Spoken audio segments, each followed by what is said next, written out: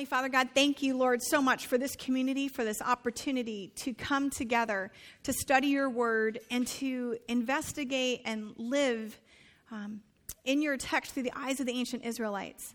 As you set forward how to live, how to spend time, how to come together, how to remember, God, we pray that as we dive into Leviticus 23 today, that we would move closer to you and to the beauty of your holy calendar. And we ask all this in the name of the Father, and the Son, and the Holy Spirit. Amen.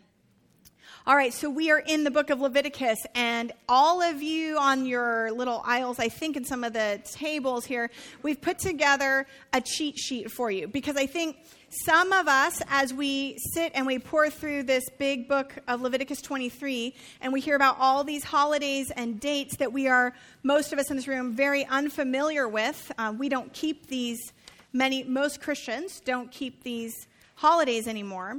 I thought I would just help us by sort of giving you a cheat sheet. So I don't expect you to look at this necessarily now. My sermon, I pray, will be a little more riveting than your little table of holidays in front of you. But I do think you might find this helpful to kind of keep it all straight in your head as we move forward and as you kind of reflect back on the sermon this week. Just a quick note, from the top on your chart page here, it says Passover and then unleavened bread, first fruits, weeks, trumpets, Day of Atonement, and tabernacles. That is how the book of Leviticus lays it out in 23. That's the order of the holidays. So if you are trying to keep track as we go through a little bit quickly through the entire chapter tonight, that is the order. And it is the order of the Jewish calendar. But there's something that's going to be confusing about that in the middle, and I'll explain it when we get there. So hopefully that's a little bit of some explanation. And then on the back, there's kind of like, how does the Jewish calendar work? Well, it's a lunar moon calendar, but then there's sort of like some solar stuff that happens every once in a while. And how does the dating system work, and what year is it? And if I wanted to study more, where should I go? All of that information is there for you. Cool? Awesome? Yay! So the title of tonight's message is Save the Date. And we wanted to just kind of pour through. So let's look at Leviticus chapter 23, verse 1. The Lord said to Moses, "Speak to the Israelites and say to them, these are my appointed festivals, the appointed festivals of the Lord, which you are to proclaim as sacred assemblies. There are 6 days when you may work, but the seventh day is a day of Sabbath rest, a day of sacred assembly. You are not to do any work. Wherever you live, it's a Sabbath to the Lord." So I just want to stop right there and say we're not going to be addressing the Sabbath tonight, but you should address it at some point. Maybe Spark will have just a whole series on just Sabbath and what it means to rest, particularly in our busy community. The festivals we're going to be focusing on are going to be particularly Pentecost or Shavuot and the Feast of Tabernacles, but we're going to go through all of these. I just think it's interesting that God starts the explanation of the calendar by saying, don't forget, your festival, your religious calendar is marked by every single week remembering creation, remembering that you are created, remembering that you have a creator who rested, that Sabbath is specifically created so that you may catch your breath. And that's in the Hebrew underneath in the passages that discuss Sabbath, that we're going to catch a breath, that it's the full cessation of rest. And the concept of Sabbath is important because it actually will carry the concept of rest into the holidays that we're going to start to read about in the coming chapter. So just a reminder, keep calm, enjoy the Sabbath. And my primary focus on this, I think sometimes as Christians, we think, oh, I don't have to keep Sabbath because Jesus fulfilled all of the law, and so I am, set free from that. And I just want to let you know that if your boss or your teacher or anyone in authority in your life said to you, you know what, I just love you, you're like my favorite employee/student, and I am going to once a week just give you a full day off. Paid. You don't have to do a thing. The only job is that you just get to rest. Okay? That's your job. You just get to rest. You paid.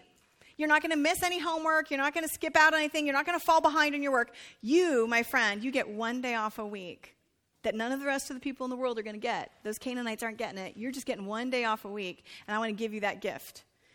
We as Christians might want to rethink our rejection of the Sabbath and might want to sort of embrace the gift that God has given us. He knows who we are, and he knows how our natural rhythms work, and rest is important. It's part of who we are and how we are created to be and to live.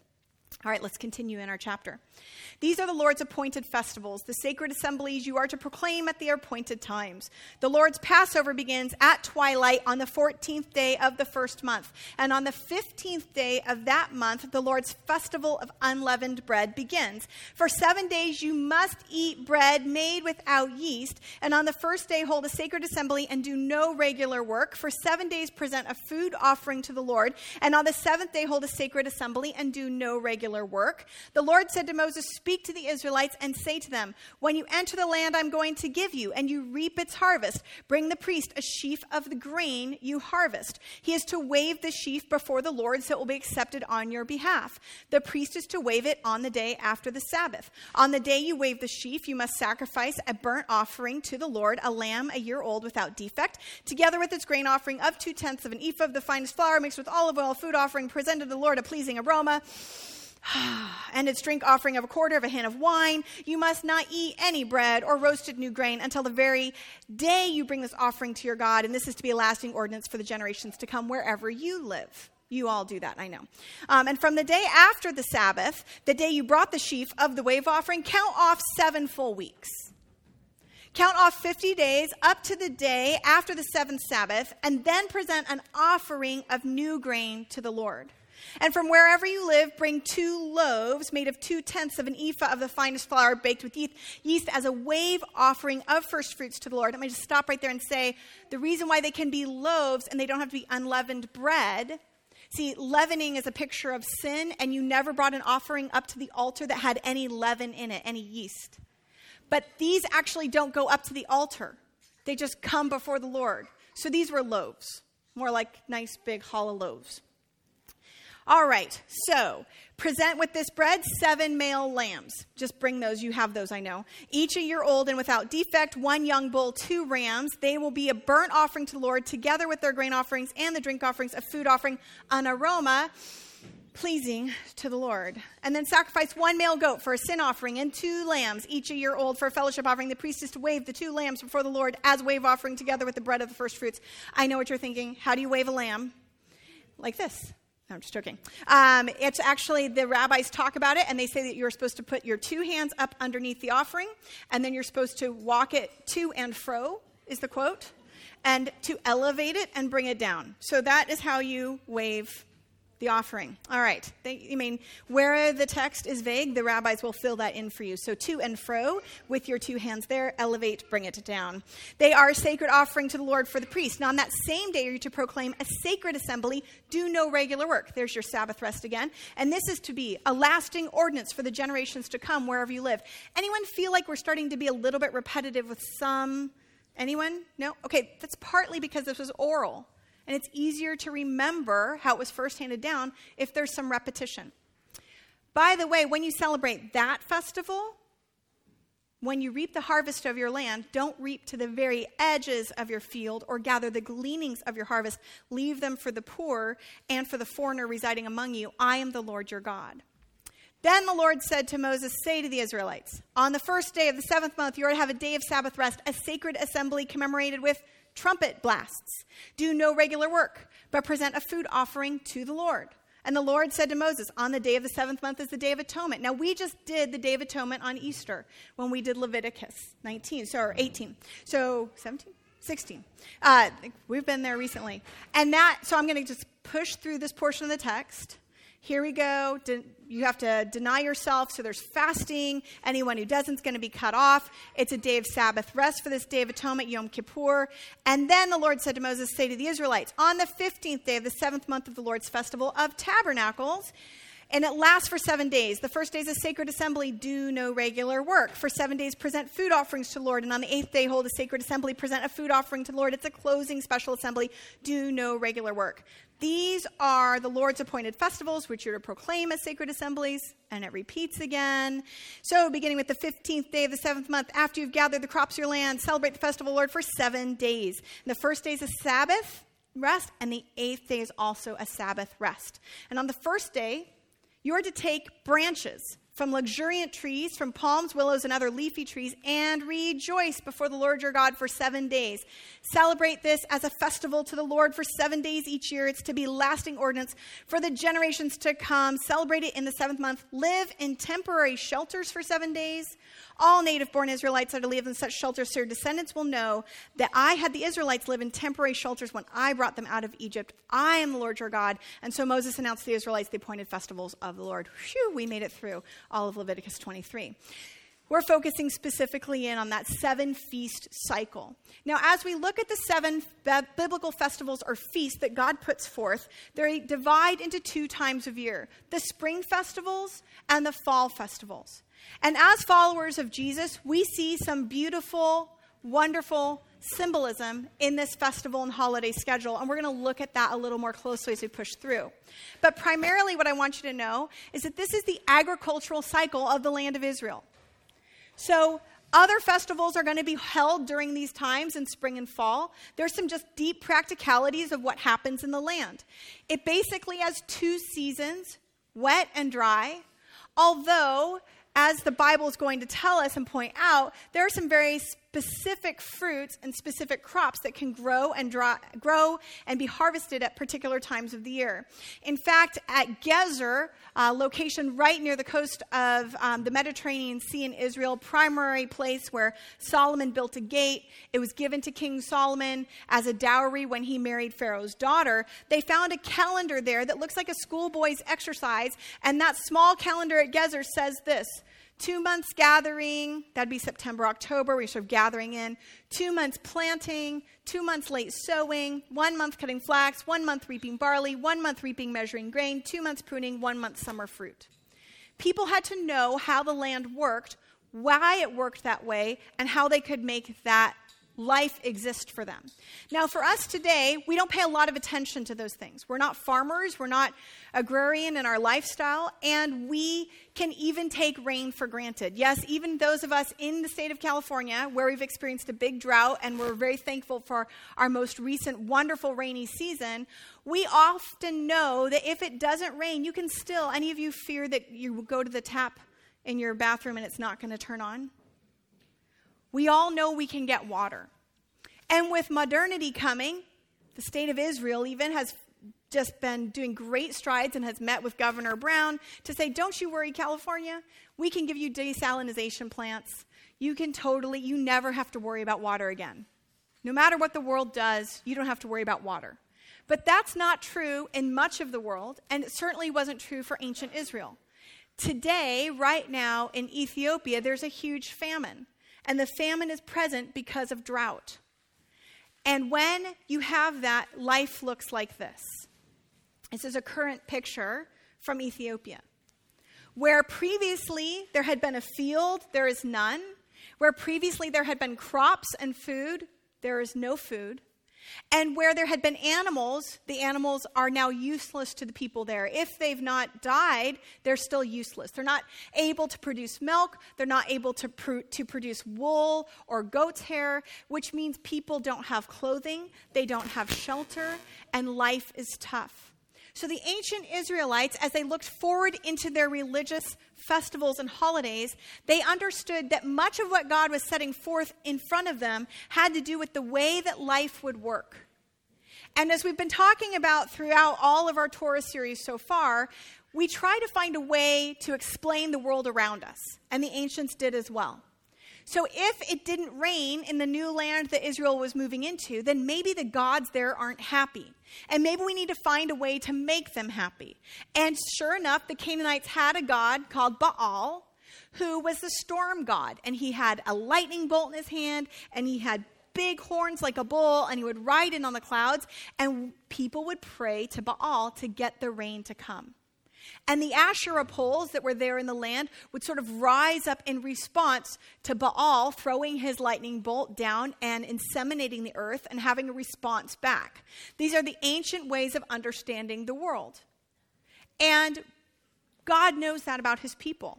So he's going to say, essentially, but I am the one and the only one that will control and provide these things for you, but we will make it a partnership. Deuteronomy 11 explains it this way. If only you'll heed his every commandment that I'm commanding you today, loving the Lord your God and serving him with all your heart and with all your soul, then he will give you the rain for your land in its season, the early rain and the late rain. And you will gather in your grain and your wine and your oil, and you'll give grass in your fields for livestock, and you will eat your fill. But it's a partnership, isn't it? Heed God's commands. Love him with everything, and God himself will provide the rain. Which means that if ancient Israel found itself in a place where there wasn't rain, they should immediately start to ask the question of themselves, where is it that we have fallen? Not which God should we start to worship instead in order to try to get rain to come. But, you've read the story, right? They had good days and bad days like all of us. So let's jump in then to the spring festivals for a few moments. The first one is Passover. And then the next day commemorates the Feast of Unleavened Bread, which is a 7-day festival. And then the next day, so days, I think it's 14, 15, 16 in your book, but the next day is the Feast of First Fruits. So you would celebrate the Passover, which commemorates what event in the historical calendar of the Israelites? Exodus. And the Exodus is God setting his people free from slavery, free from Egypt. So they are to remember every year the Passover. They are to remember that God has set them free, that they are people intended to be free, to live free. And then the next day, the Feast of Unleavened Bread, they are praying, God, remember, please give us life from the ground. And then bring your first fruits. So interestingly enough, if you look at the New Testament account of Jesus' last week, he is crucified on Passover, he is buried on the Feast of Unleavened Bread, and he is raised on the Feast of First Fruits. Because God just likes to set up a calendar 3,000 years in advance to also point to another wonderful event. And Paul leans into this in 1 Corinthians 15. He says, but Christ has indeed been raised from the dead, the first fruits of those who've fallen asleep. Jesus is the first fruits of our resurrection. And we can talk more about that set of beautiful holidays if you come on April 23rd to our Passover Seder. So 50 days from that event, then we jump into the Feast of Shavuot. Any of you know what Christians typically call the Feast of Shavuot? And you can look at your cheat sheet if you want to look really smart. Pentecost. How do we get that name? Penta, 50 days. But the Bible calls it the Feast of Weeks. It's 7 weeks plus a day following from the end of the previous one. And this is that set of spring festivals.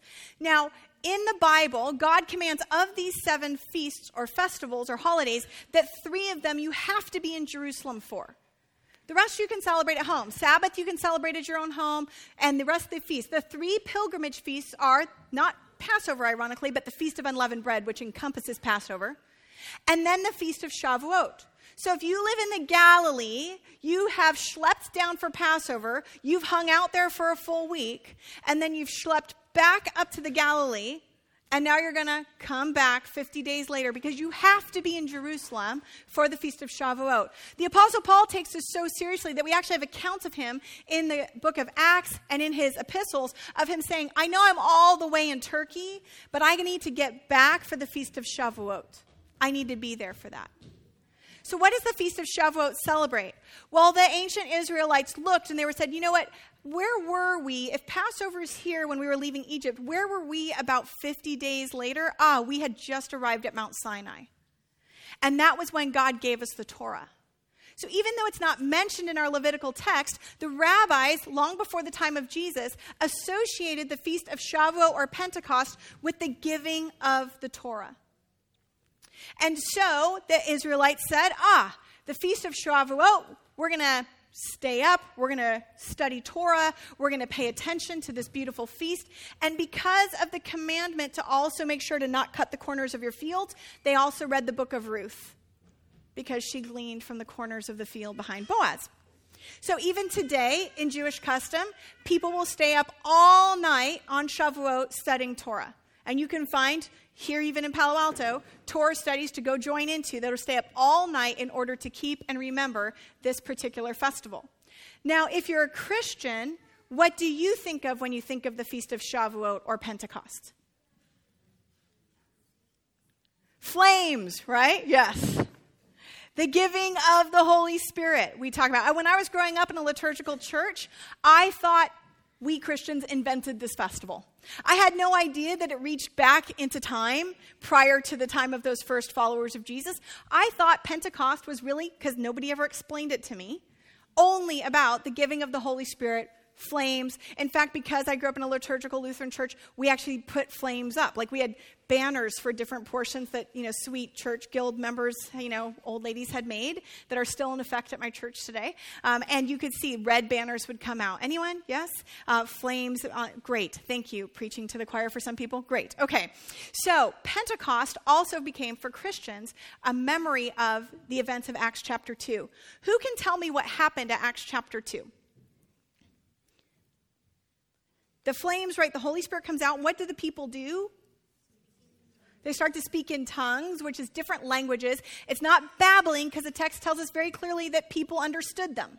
And they were like, oh, I understand them, but how do they speak my language? Because I'm from this place over here. Because all of those Jews were all in Jerusalem for the pilgrimage feast because they had to be there for that time. So that's one of the 3 required pilgrimage feasts.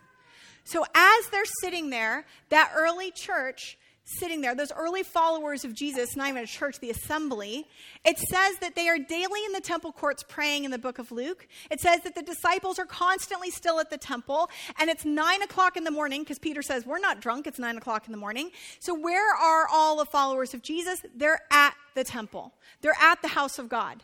Now, we have often placed them where?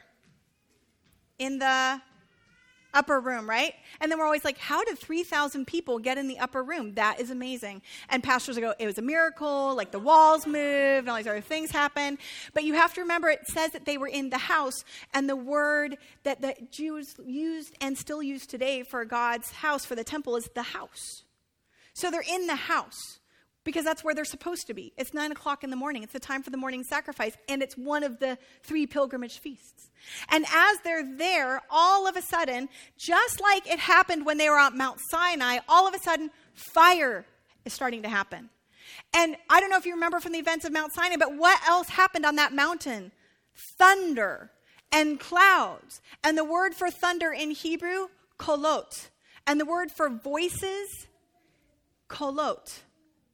Because it's a voice from the skies. And so all of a sudden, those followers of Jesus who were like, wow, he was crucified on Passover, because Paul says he is our Passover, John says he is our Passover lamb. He was buried on the Feast of Unleavened Bread when everyone's praying for life from the ground, and Jesus himself said, I am the bread of the world. And he's raised on the Feast of First Fruits because he's the first fruits of our resurrection. He hasn't missed a holiday yet. Disciples, I think we better stay in Jerusalem. And sure enough, as they're there, fire again. Voices again come out. And this movement of God starts afresh. It's happening again. God is speaking again. He is commissioning his community of followers again.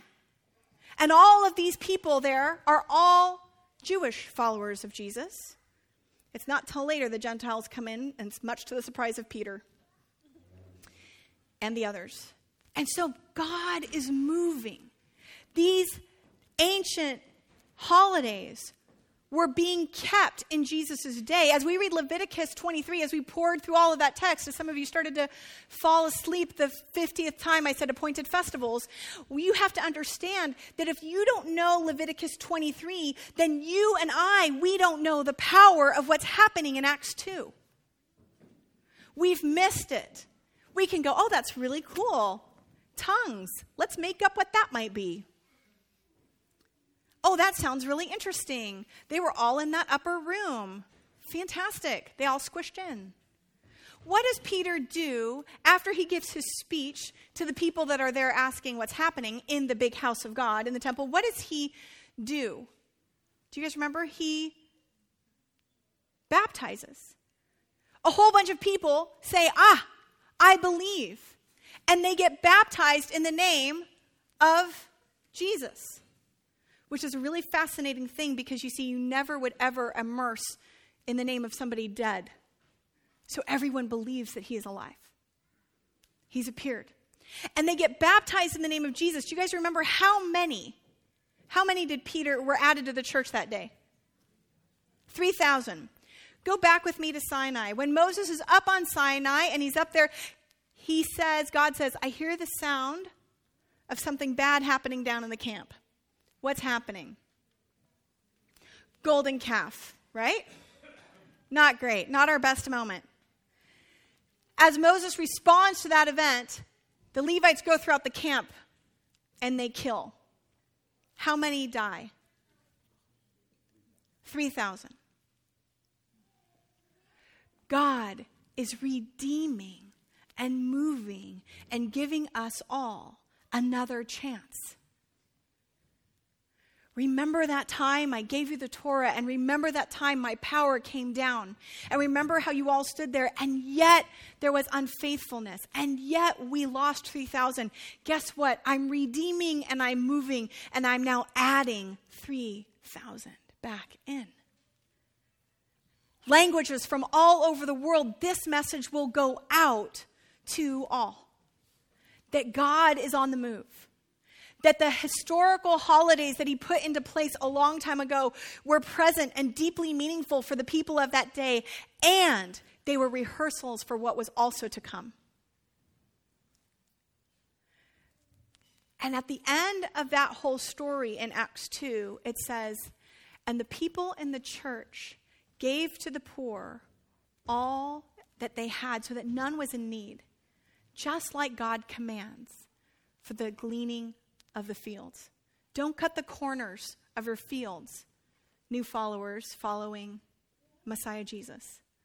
Remember to give to the poor. And this empowered movement of God starts to push through all of history once again. And at this point you're thinking, this can't be a coincidence. And I would agree with you entirely. I don't think it's a coincidence at all.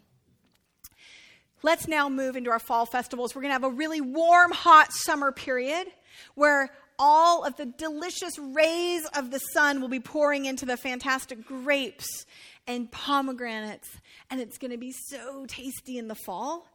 And God will start to gather his people. And the festival that starts this next process is called the Feast of Trumpets. Now, it has come to today be known as Rosh Hashanah, or the head of the new year. And so, even though, according to our biblical calendar, the new year starts with Passover, today, the new year starts with the Festival of Trumpets in the Jewish calendar today. But back in these days, it didn't yet. Okay? So let's just hang for 1 second with the Feast of Trumpets. What were trumpets used for? Why would this is all God really says. He's like, get together and start blowing trumpets. All right? So what's a trumpet used for? A warning. Great. Absolutely. Can be used to warn people. Absolutely. What else? What's that? Noise. Sure. Gaining attention, right? Yeah, particularly if like a 2-year-old has it. What else? An announcement. Something needs to be said. Absolutely. I mean, that's like kind of what we think of when we go into think of like a Roman play, right? The person comes across and goes, dun, dun, dun, and then they give an announcement. Typically from who? A king. The trumpets almost always often heralded kings coming in, right? If a king's going to start to move on in, you blow a trumpet. You let people know. You alert them. You warn them. You celebrate with trumpets. The psalmist would say, grab your trumpet and blow. Like you're going to celebrate and praise God with this instrument. So God says, come together and blow the trumpet. And many times, as now you're looking through your Bible, particularly if you think about the discussions that we'll have in the New Testament about what we refer to as like end of times, they're often heralded with the start of a trumpet blow. Pay attention. The angel is coming, blowing a trumpet. The king is on his way. God is on the move. So the Feast of Trumpets is set into place. And there's even a location that they found, this beautiful stone in Jerusalem, where the trumpeter would stand on the southwestern corner of the temple. And as the Romans destroyed the temple in 70 AD, this stone fell down and has been recovered. And it says the place for the blowing. So we know, and there's a little notch you can stand in it still today, into the replica that's there. Come with us. We know that the people in Jesus' day kept this festival, remembered this festival, and kept it in their holiday season. But particularly, the Feast of Trumpets is going to bring people together to say, the Day of Atonement, Yom Kippur, is coming. The days of awe are beginning, and we need to start to prepare ourselves because we have sinned, our community has sinned, and we are going to be judged. But we can also be forgiven. And that leads us into the Day of Atonement, which we discussed on Easter Sunday. And then after that, we're going to celebrate. And here comes the Feast of Sukkot, or Tabernacles, or the Feast of Booths. This is my favorite feast by far because it says that the whole point of this feast is to come before God and party. You are commanded to rejoice.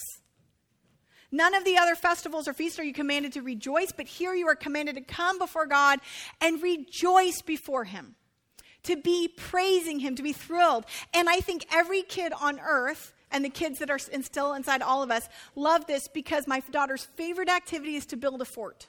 Favorite by far.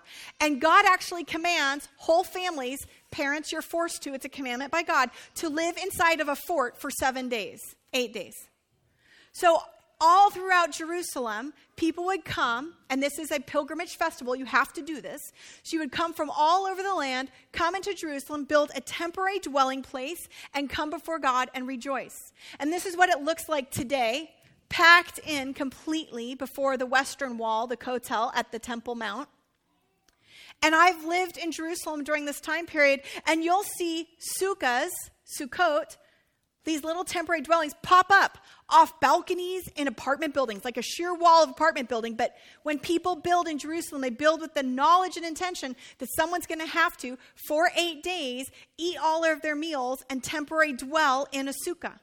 And all of the restaurants, if you want to stay open in Jerusalem, you better build a sukkah because everyone has to eat in a sukkah for 8 days. It's awesome. It's a party and it's so great. When Solomon dedicated the temple in 1 Kings chapter 8, it was the Festival of Tabernacles.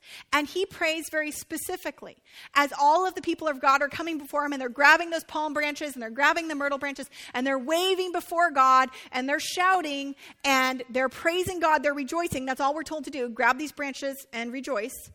Okay, God.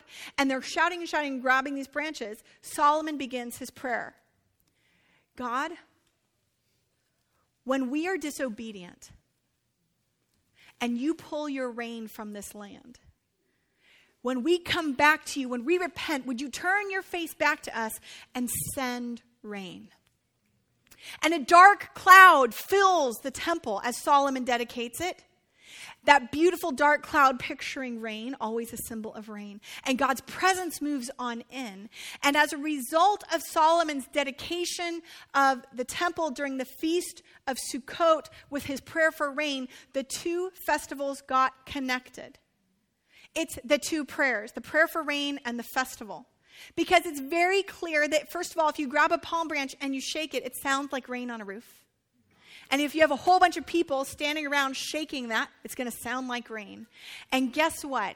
It's around September, October, depends upon the year. And what do we need God to start doing? We need him to start sending rain. Because if he doesn't send rain, this Feast of Ingathering's been great, but then we will be that picture of the desert with the cow next year. It's October, God, send rain. And they started this prayer. Send rain, Lord, send rain. Save us, God, save us. And the rabbi said that what they always would pray for is that by the time the pilgrims left the temple, and they would be given about a week to get home, that the first rains should, if God was blessing the land by the time everyone got home. So people would be praying for those early rains to start to fall onto the land. And as soon as the land got a little bit soft, then the farmer could go out and start to dig and start to plant their seed again to be prepared for the harvest again coming the next year. Which, by the way, tells us when it says that there were shepherds out in their fields at night keeping watch over their flocks for the birth of Jesus, we know what time of year that was. It wasn't the time of year when sheep would then be eating the harvest. You're not going to let sheep and goats just be hanging out eating all your wheat and your barley. It had to be before it was planted. So it's the fall. Right when you want the natural product of sheep and goats to be landing in your field. Right before the rains. And the Gospel of John says, the Word became flesh and tabernacled among us. God came and dwelled among us.